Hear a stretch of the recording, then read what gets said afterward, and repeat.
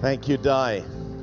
Well, I wouldn't be able to do anything that I do without her and the support of our family and, of course, God's grace, because whatever we do, God will grace us for. So I want to pray. Father, we thank you for today. Today we're celebrating 15 years of our church. But when we think of the big scheme of things, that we are part of a never-ending kingdom, your word declares that of the increase of your government and peace, there will be no end. This morning, I pray that we would just catch something of the vastness of your plan, not just for us as individuals, but for mankind, for humankind, for the reality of your divine purpose, that we are part of the continuum of the most amazing momentum that has ever taken place on the face of the earth. And today we pray, Lord, that your kingdom would come and that your will would be done, that it would be done in each one of us first, in each one of our families, in each one of our homes, in our church community, our city, our state, this nation, and the world. And we give you all the praise and all the glory. And we thank you, Lord, that we are eternal beings with an eternal destiny, with a divine purpose. In Jesus' name we pray. Amen, amen, and amen. Amen. Give Jesus another big hand of praise. You can be seated. And thank you to the worship team. And a special thanks to Sammy, first time on drums. And first time on drums in our church, and what a great job he did. Awesome. So good. Well, we're sure glad that we took that step of faith 15 years ago and came and started the church here. And, of course, we want to say hi to everyone that's watching online and to all those who maybe are going to watch at a later time or a later date. We want to thank you for your partnership in the last 15 years. And of course, we are here today, not just because of the step of faith that Di and I took, but the many, many, many different steps of faith that different people have taken over the years. And we are so thankful for that, thankful for their partnership, thankful for your partnership, and so appreciative of it. There's a couple of people here. How many people were here in our very first meeting? Stand up, if you were. Stand up. I think here today, of course, my wife, Di, Robin Dumas, and Jess, who was then Jess Hennessy, now Jess Abbott. And give them a hand. They've been with us the whole way and very excited. And of course, different people have come at different times.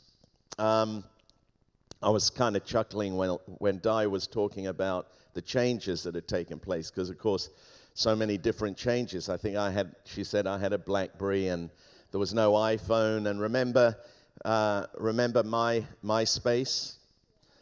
Back in the day, when we started the church, there was no real FaceTime, was only just getting underway. It was in its early stages. I always used to call it MyFace and get it mixed up with MySpace. But we didn't have social media, didn't have Instagram. Everything we did was by word of mouth or by email. And so many changes in the last 15 years, if you think about exponential changes that have taken place. For us, of course, we came here in London, who's our 13-year-old, of course, had not yet been born. And so much has transpired. But I'm inspired about not just what has been, but I'm inspired about what will be. And I want to share a little bit today about that, about the significance of the milestone, the significance of the moment, and in a sense, hopefully inspire something in you about what God has for you individually and what God has for us collectively. I do have to chuckle because Di talked about this pass, and that we received in the mail the little sticker that you put on your windscreen. Well, actually, she doesn't know this, but we received that sticker 2 years ago. And it was stuck in my drawer And I thought, I'll get to it. And then yesterday I got a bill in the mail from the transit department or whatever, because we renewed or we got a new car, a new lease on a vehicle, and it didn't have the number plate wasn't registered. So I decided, okay, well, it's probably about time that I take that sticker out and I put it on there. So there's my confessions. I'm sorry. But we were paying the toll because they had the number, we'd registered the number plate of the previous vehicle. So I thought, what's the point?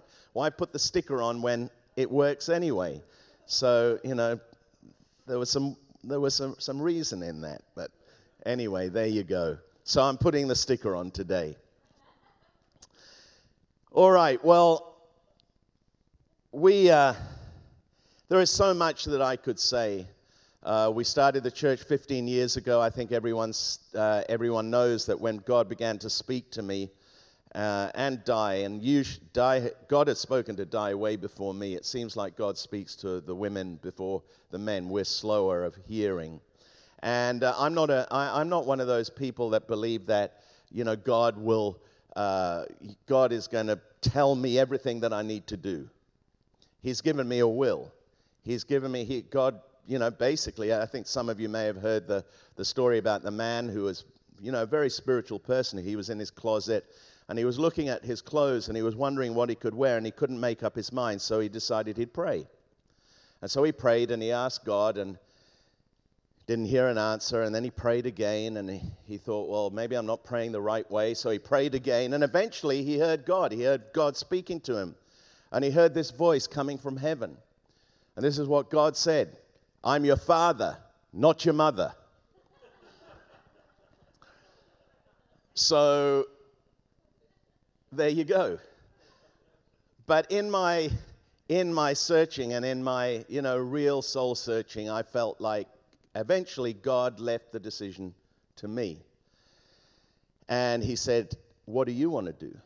Do you want to stay in Australia? And we had everything. It wasn't like we left Australia like we got to get out of this place. Like that song about Kathmandu from back in the 70s. We were doing good. We just built a beautiful extension on a house. Which was just a walk from the boys' school. We had everything that was going for us. We were only around the corner from Di's parents. We had family, we had friends, we were part of a great church, but we just felt this stirring in us. And I felt like God saying to me, well, you make the decision, and will you do it? And at the end of the day, in my soul searching, I came to this conclusion: I don't want to die wondering. I don't want to come to the end of my life wondering, what if we'd gone to California? What if we'd taken that step of faith? And so we took that step of faith, and God met us at that point. And I want to really encourage you in your faith. It doesn't just require faith to move. It requires faith to stay sometimes. Right now, I want to say this, and I'm saying this in the best possible way. It requires faith for many people to stay in California. You've heard about the Texodus, and I'm not speaking against anything. I want you to hear me in the right way. Sometimes it requires more faith to stay than it does to move. But one thing I do know is that when we take steps of faith, God will always meet us. I'm not talking about blind leaping into the dark, but I'm talking about real, genuine faith. And I want to encourage you in your faith. And in a sense, I want to frame the message that I have for you today with this introduction: to have faith and to believe God. We're 15 years in as a church. For some, it's a year, 2 years, 10 years, and longer. But this is us corporately. So I'm thinking, God, I'm believing you for the next 15 years. What is coming? What am I going to be doing? How am I going to be strategizing? What is the plan for the next 15 years? And I know it's going to require faith, because the just shall live by faith, and God honors our faith. And so I want to really encourage you in your faith and in your journey. Trust God, believe God, God is not only able, but he's willing in Jesus' name. Amen? Amen. So, every year we have a focus, and our focus for this year is awesome. And I'm so glad that you are present here today. God's presence makes all the difference. Our presence makes a difference. You may not think that your presence here makes any difference to anybody else. It does. And we should never forget that. And we are all, I've been speaking recently about being beneficiaries and benefactors. We're all beneficiaries of what those who've gone before us have paved the way for us to experience. But now we have the opportunity to be benefactors to those who follow, to those who are coming up behind us. And I'm kind of 2/3 of the way through that series, so I'm going to put pause on that series. You can pause on that, and I'm going to jump into what this message and what I want to speak about today, and what 15 means for us as a church. Biblical celebrations throughout the Bible, they set for us a pattern. You notice that I'm starting to speak like an American after 15 years. They set a pattern for us, and they're times to remember what has been. They're times to acknowledge what's been achieved. They're times to thank God for what's gone before. They're time to thank those who helped us to get to where we are, to thank God, and to lift our eyes to see what lies ahead. And as I think about the next 15 years, we're thinking about a 5-year plan, a 10-year plan, a 15-year plan for us as a church. And I'm already in the process of that. And Di and I and our core team are already in the process of navigating that and looking at that and what that means. But just to, in a sense, take a moment to pause on this milestone. We are at a milestone, a 15-year milestone. Remember back in the day, well, we didn't have aluminum signs or whatever they're made of, metal signs. There were stones that had carved in them in Roman letters and the Roman numerals, the milestones. They were milestones. And a milestone does several things. It tells you how far you've come. It tells you how far you have to go to get to your destination. I don't know about you, but I'm kind of compulsively, when I'm driving and I'm going somewhere and I know we've got to go 300 miles, I'm always looking at how far we've been, how long to go. I know your iPhone tells you that now, but I'm looking at that and I'm measuring it based on my speed, of course, keeping to the speed limit. What time am I going to get there? A milestone tells us what it has taken us to get to where we are. Oh my gosh, if I think of what it's taken us to get to these 15 years, or what it may have taken you to get to where you are, it also tells us what it's going to take to get to our destination. It tells us, a milestone enables us to take stock of the condition we're in.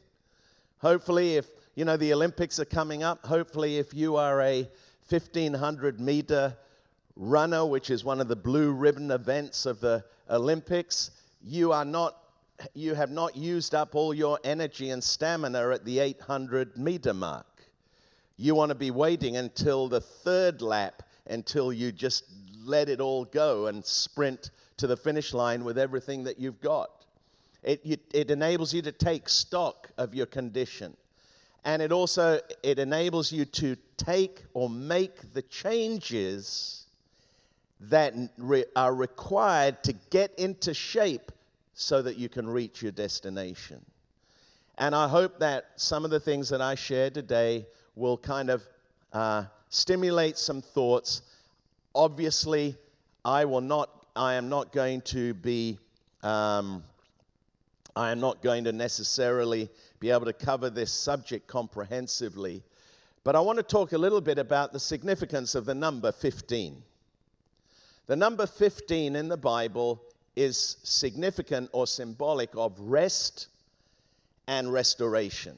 Rest and restoration. And I want you to think about those words and kind of let them settle in your heart. And I want to talk a little bit about what that means. And before I talk about that, I believe that number for us as a church is significant. Not only because we've reached the 15-year milestone, but I believe it's prophetic. And I believe that it's prophetic for the moment. Now, does that mean that we've reached the 15-year mark and then all of a sudden it's going to be a year of hay and sunshine and restoration of everything that's been lost? No. But it does mean that it's a moment when God will highlight a truth to us. He will highlight something to us that he wants us to take note of and pay attention to. And if we do, then we will begin to discover some of the secrets or some of the keys that God wants to bring to us. God is a God of order. He's not a God of chaos. The universe that God created is not random. It's designed with infinite detail, from the smallest particle to the enormity of the universe. One of the great ironies of my experience or life is that I grew up in a little village. One of the places I lived was a little village called Over Norton, just outside of Chipping Norton in Gloucestershire in the Cotswolds in England. And my stepmom was good friends with a family called the Dawkins family, of which Richard Dawkins was the son who went to Oxford University, and I used to play in the house of Richard Dawkins. Richard Dawkins is the most notorious atheist on the planet and debates atheism all over the world, is highly renowned, and wrote a book called The God Delusion. And I grew up playing in his house. And my stepmother nearly married him instead of my father. And here I am today standing on a platform proclaiming the truth of God's word, proclaiming the fact that God is not a delusion, but God is a reality, and that God is a God who wants to be present in our lives. God is a God who wants to bring us rest. God is a God who wants to bring us restoration. God is a God who is active and working in our world to see his kingdom come and his will be done. And there's an order, a divine order in everything that God does. There are patterns in the universe.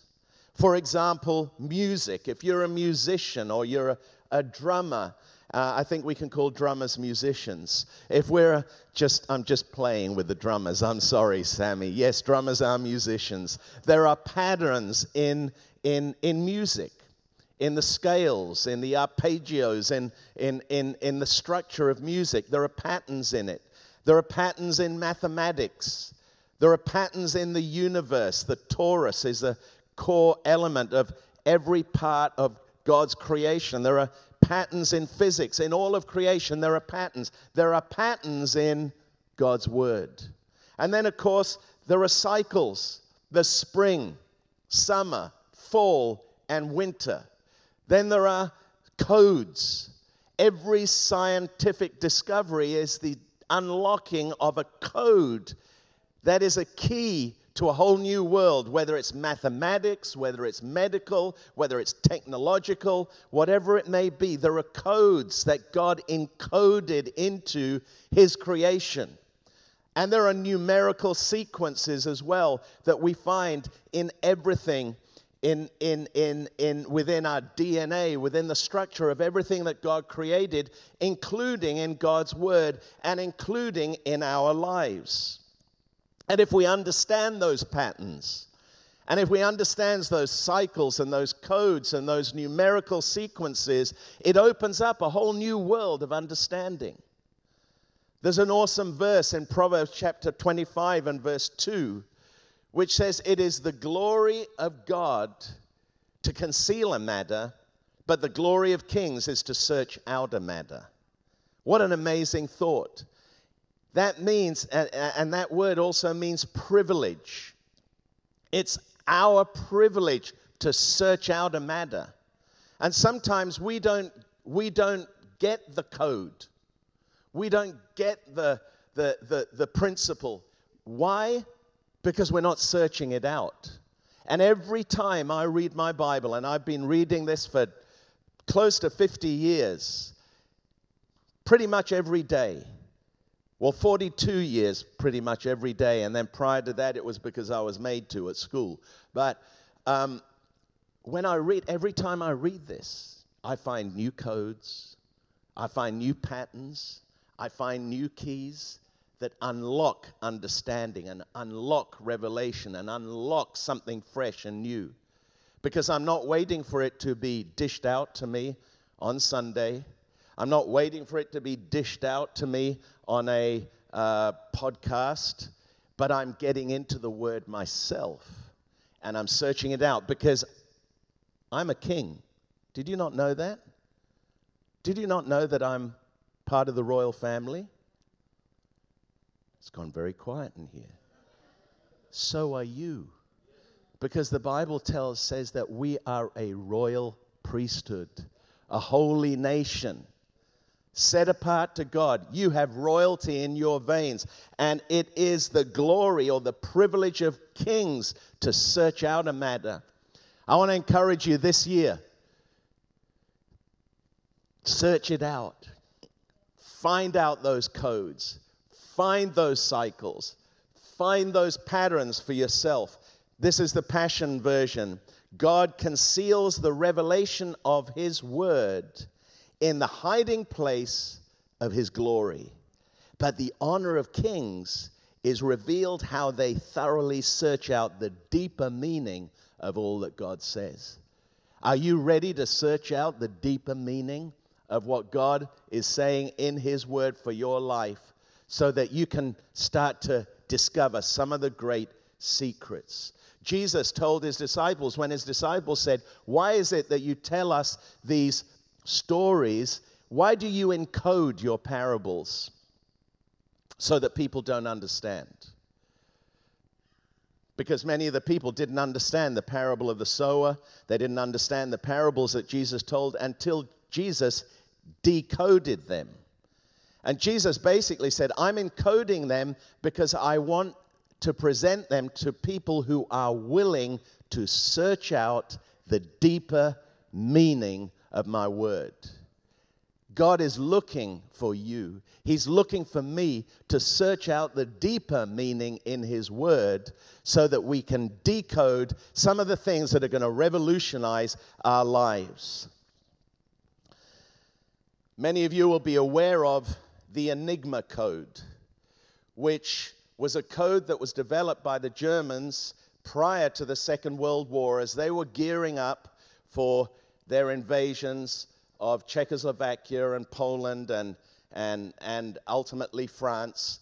They developed what was called the Enigma code, which was a very complex code that they were going to use in order to communicate so that they could facilitate their assault on the Western world. They did that because in the First World War, they had a code that was written down in a book, and it was captured by the Russians in the First World War, given to the British, and the British used it to decode the movements of the German forces during the First World War and was very significant in their victory. The thing is that Winston Churchill, in all his wisdom, wrote a book about the First World War. And in his book in the First World War, he told the story about how they'd captured the book with the codes and how important it was in their victory. And of course, as the Germans were gearing up for war in the Second World War, they thought, okay, thank you, Winston Churchill. You just told us that we need to develop a more complex system and a more complex code so that it's not going to get cracked. The code won't be cracked. We'll be able to communicate. And so they developed this Enigma code. And over the years, it developed, and at the same time, prior to the war, first of all, it was the Polish, and then the French, and then ultimately they handed the information they had to the British, and the British began to try to unravel and tried to crack the Enigma code. And at one time, there were 10,000 people that were working on trying to crack the code. It was that important. And the variables on the code were 10 to the power of the 23rd. Now, you probably don't know what that is. Of course, as a mathematical genius, I know that that means that it was, let me see, 100,000 billion to 1. Let me say that again. 100,000 billion to 1. You won't be able to work that out on your iPhone. Doesn't have that capability. But they finally cracked the code. And when they cracked the code, it was the major breakthrough in defeating Hitler and his Nazi regime. They cracked a code that opened up a world of opportunity, of advantage, that brought them victory. And if we can just take the codes that are written into God's word, the patterns, the cycles, and all that's in there, then we can begin to open up a whole world of understanding that we might not otherwise be aware of, that will give us great advantage, great blessing, great opportunity in life. All of the numbers in the Bible are significant. 7 is the number of completion or fulfillment. God created the earth in 6 is the number of man, because man was created on the 5 is the number of grace, because there are 5 major offerings in the Old Testament. There were 5 wounds of Jesus at the cross, and there are 5 ministry gifts, the 5-fold ministry gifts. So 5 is the number of grace. 4 is the number of creation, the 4 corners of the world, the 4 winds, the 4 seasons. 3 is the number of God, the Trinity. God is God the Father, God the Son, and God the Holy Spirit. 2 is the number of witness or testimony. Jesus sent his disciples out 2 by 2. Nothing can be established except by in the mouth of 2 or 3 witnesses. And 1 is the number of beginnings. And you say, well, that's great, but really how does that apply to my own personal life? It applies very significantly, because if we are aware of the significance of those numbers, we are aware that there are promises that are attached to our understanding of that. There are doors that are open through our understanding of that, and it gives us opportunity to understand how God is working in the midst of this huge what's the right word? This huge kind of span or spectrum or extent of all that God is doing in our world today. Of course, 7, the number of completion. There are 6 days. God said you'll work. On the 7th, you'll rest. So in the Old Testament, what did you do on the 7th day? You rested. You took the Sabbath. What happened if you didn't rest on the 7th day? You died. Well, you were killed.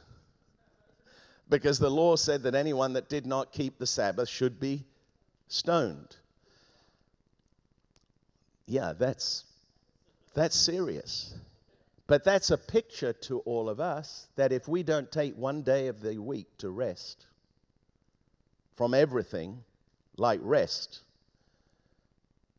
we're going to experience that in our own lives. We're not going to necessarily die physically, but we cannot be replenished. And so we need to apply that principle to our life. We need to have one day where we switch off. Or one day, I don't care whether it's gardening. I switch off when I'm gardening. Whether it's watching soccer, which is probably the best way that you can switch off. Anyway, whatever way it may be, except for the Euro finals. And I won't talk to Jeff Geiger about the Italians right now, because I have to find it in my heart to forgive them for their dark tactics.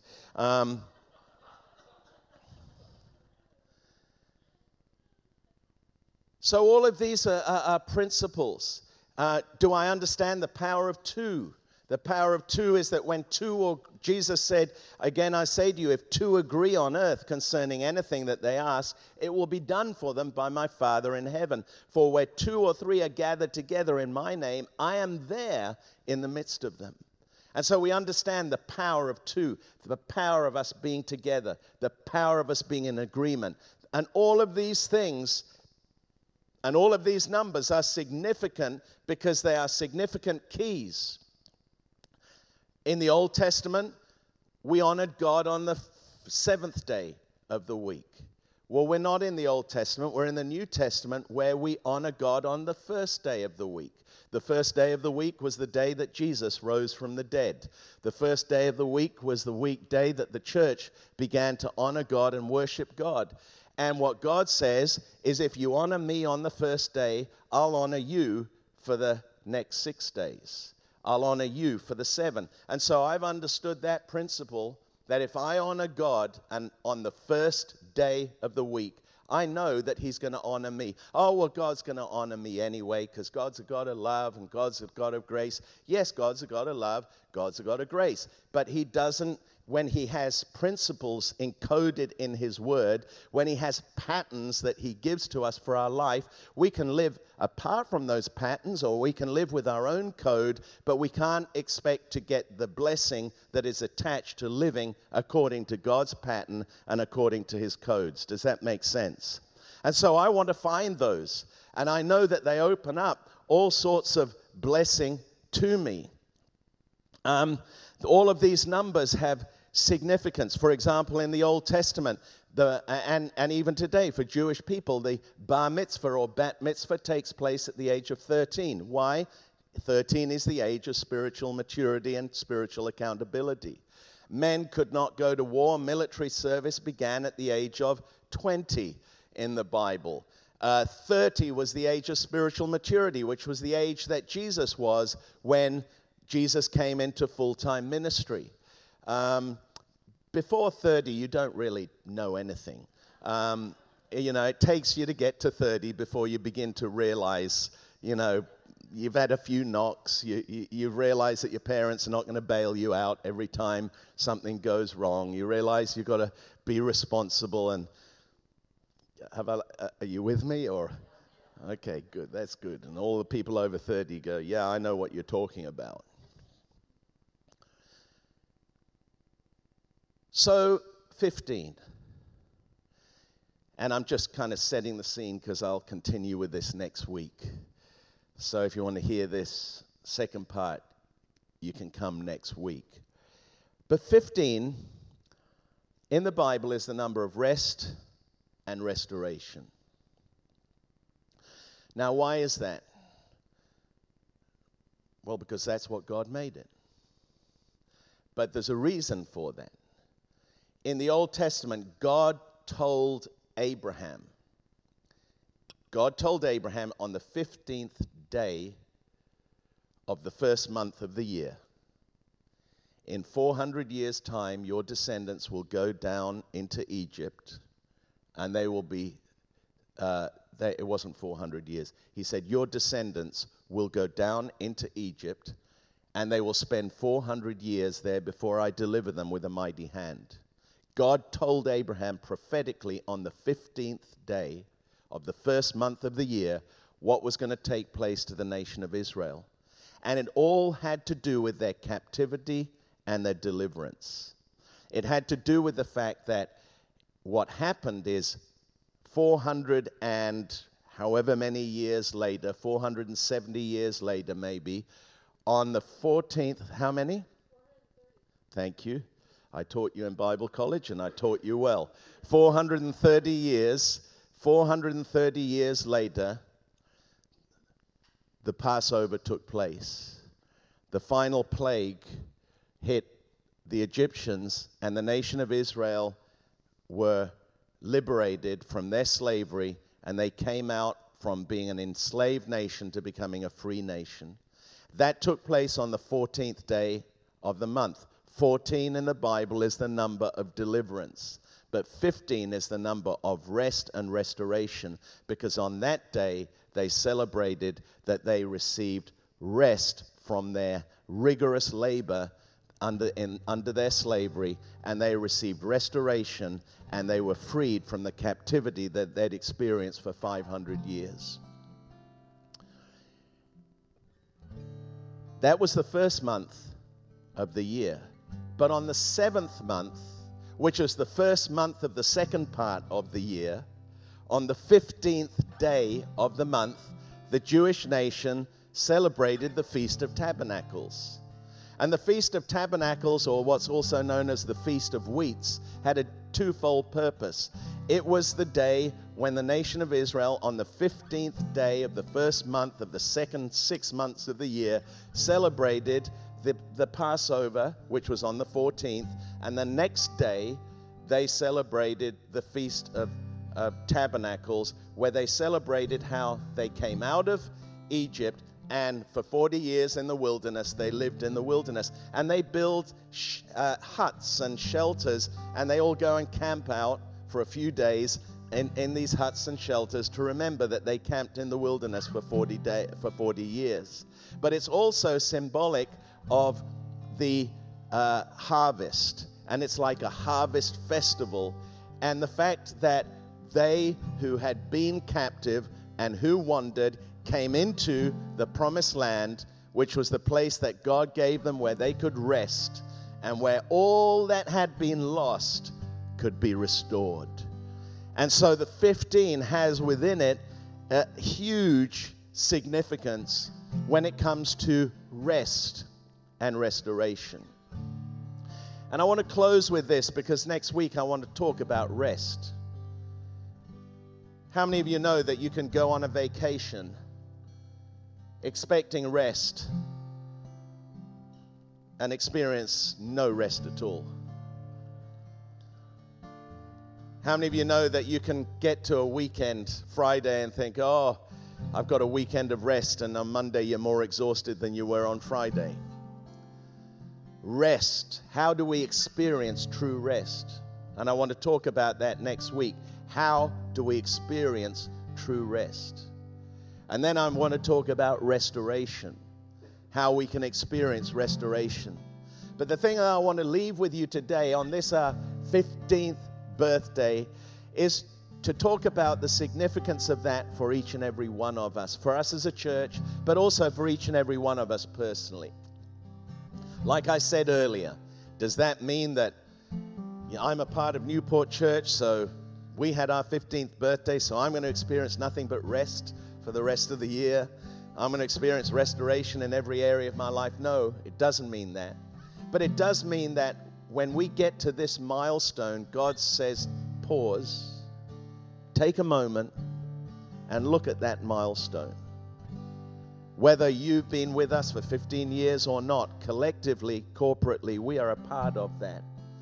And God's saying, I want to highlight to you two words: rest, restoration. And I feel that those words are highly significant at this juncture of time, 18 months after we've had the most turbulent 18 months that most of us have experienced in our lifetimes. In a time when people have lost a lot more, maybe, than in recent memory has been lost in an 18-month period.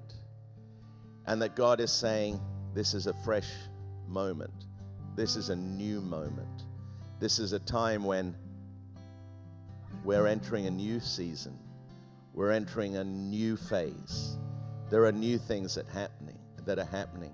And if you can look into my word, if you can look into my promises, and if you can see what is encoded in my word, if you can see what is encrypted in my word, if you can see what's written in my word, if you can see the cycles, the patterns, the sequences that are in my word, I want to unlock for you a whole new era, not only of understanding, not only of revelation, but experience of the rest that I want to give you.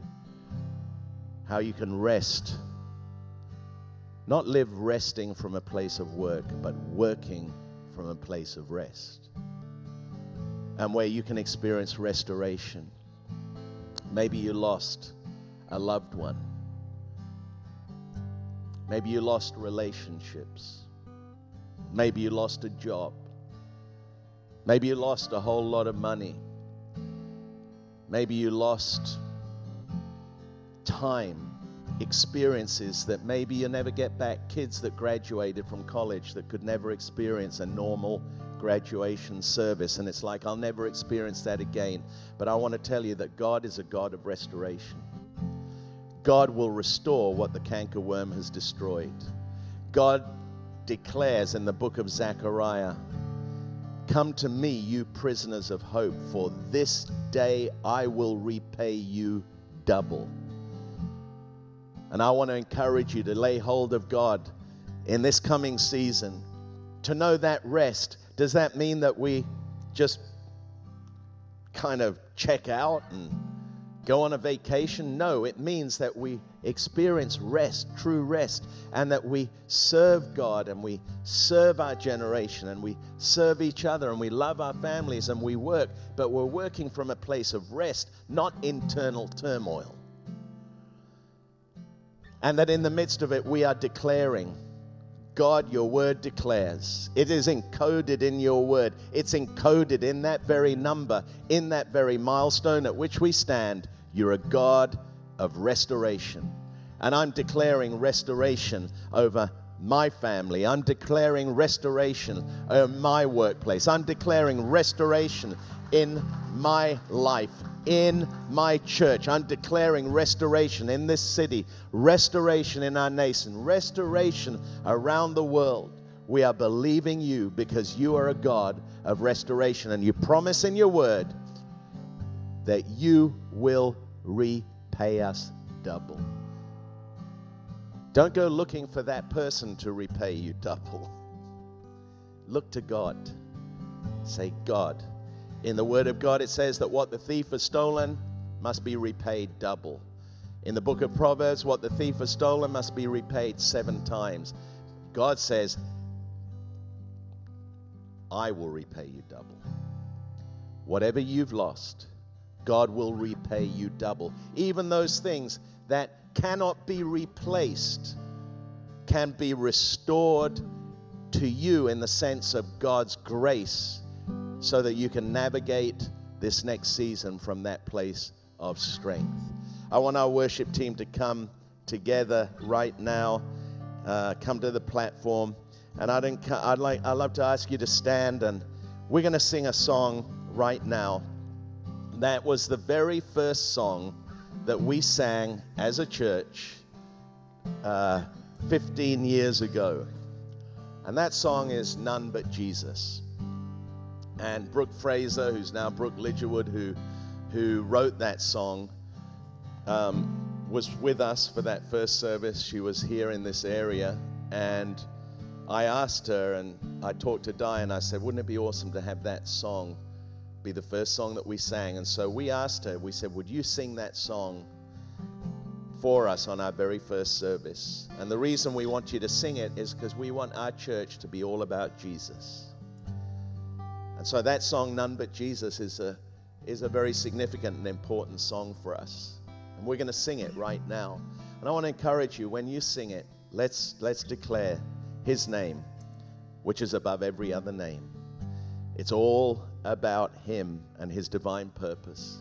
And when we make him the very center of our lives, then everything else experiences the blessing and the life and the goodness and the prosperity and the health that God wants to flow from that. Let's worship God together, and in our hearts let's declare this year is going to be a year of rest. This year is going to be a year of restoration in Jesus' mighty name. Come on, let's worship together.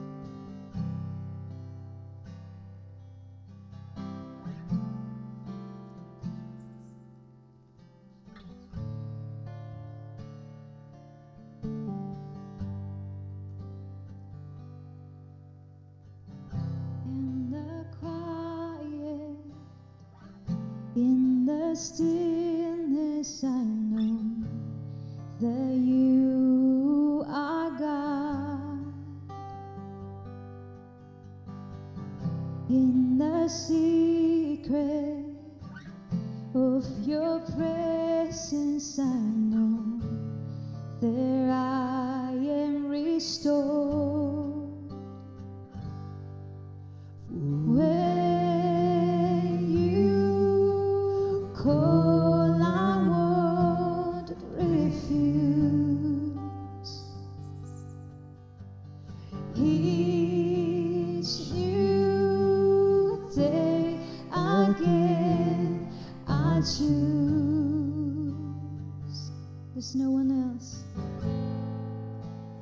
There is no one else for me, none but Jesus,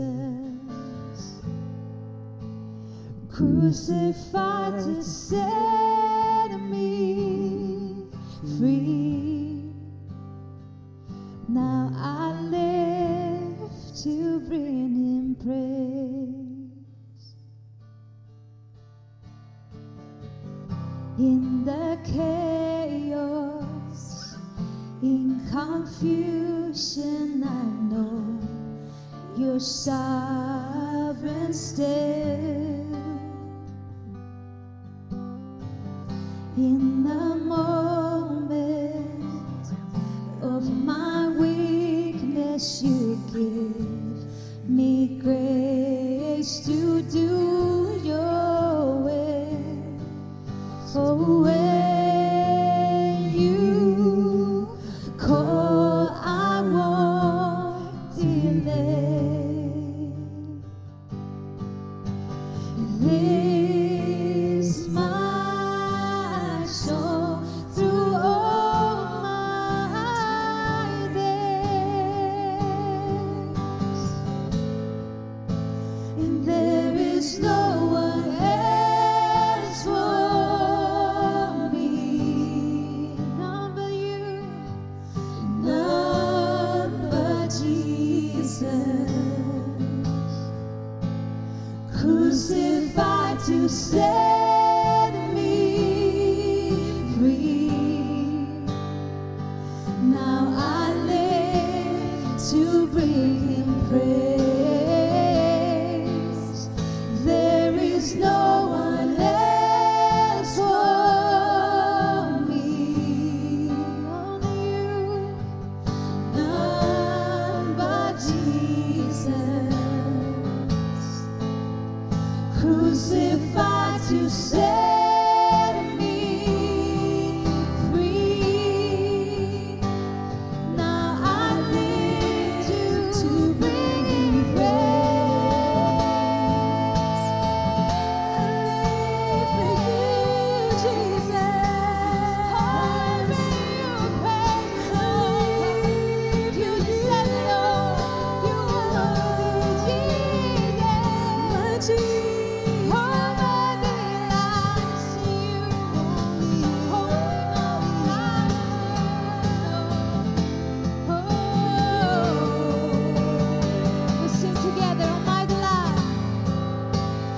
All my delight is in you, Lord, and all of my soul, and all of my strength, and all my delight is in you, Lord, forevermore.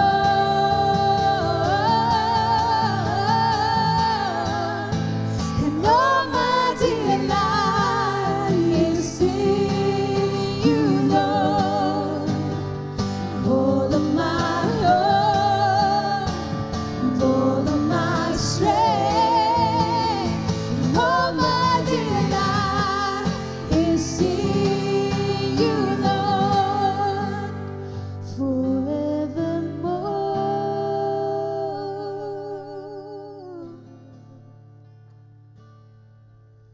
Amen.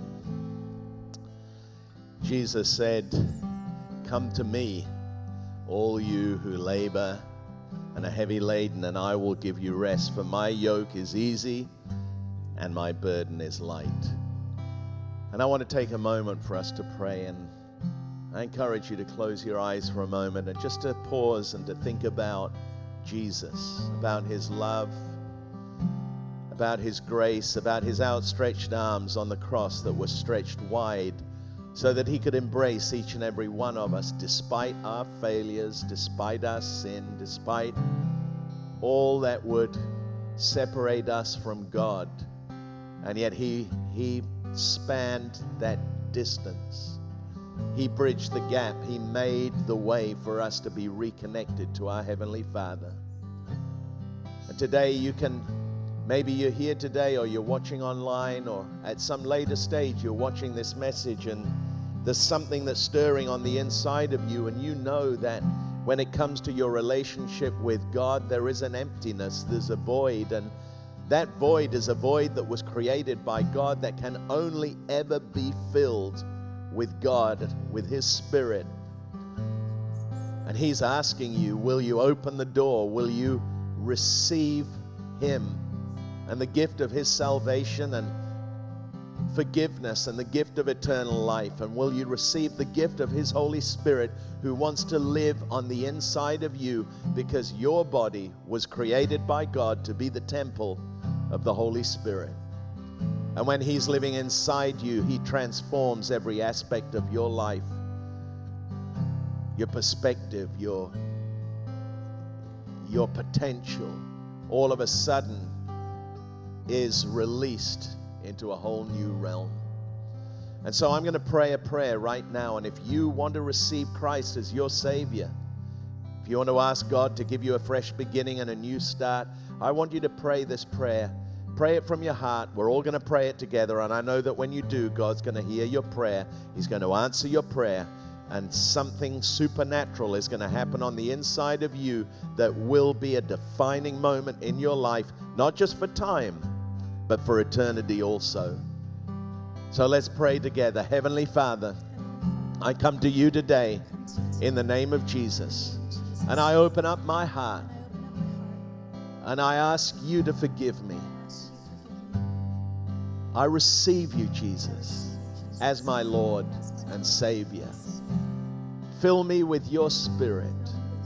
And I thank you today that because of what you have done for me and what you are doing in me now, I'm a new creation. This is a fresh start. I'll never be the same again. And I thank you for the gift of eternal life and of your peace and your presence now and evermore. In Jesus' name, amen. Amen. Would you give Jesus a big hand of praise? Let's thank God for his goodness. Come on, Jacob. Jacob's going to come quickly, and he's going to tell us a few of the things that are going to happen. And then after he does that, I want to pray for you.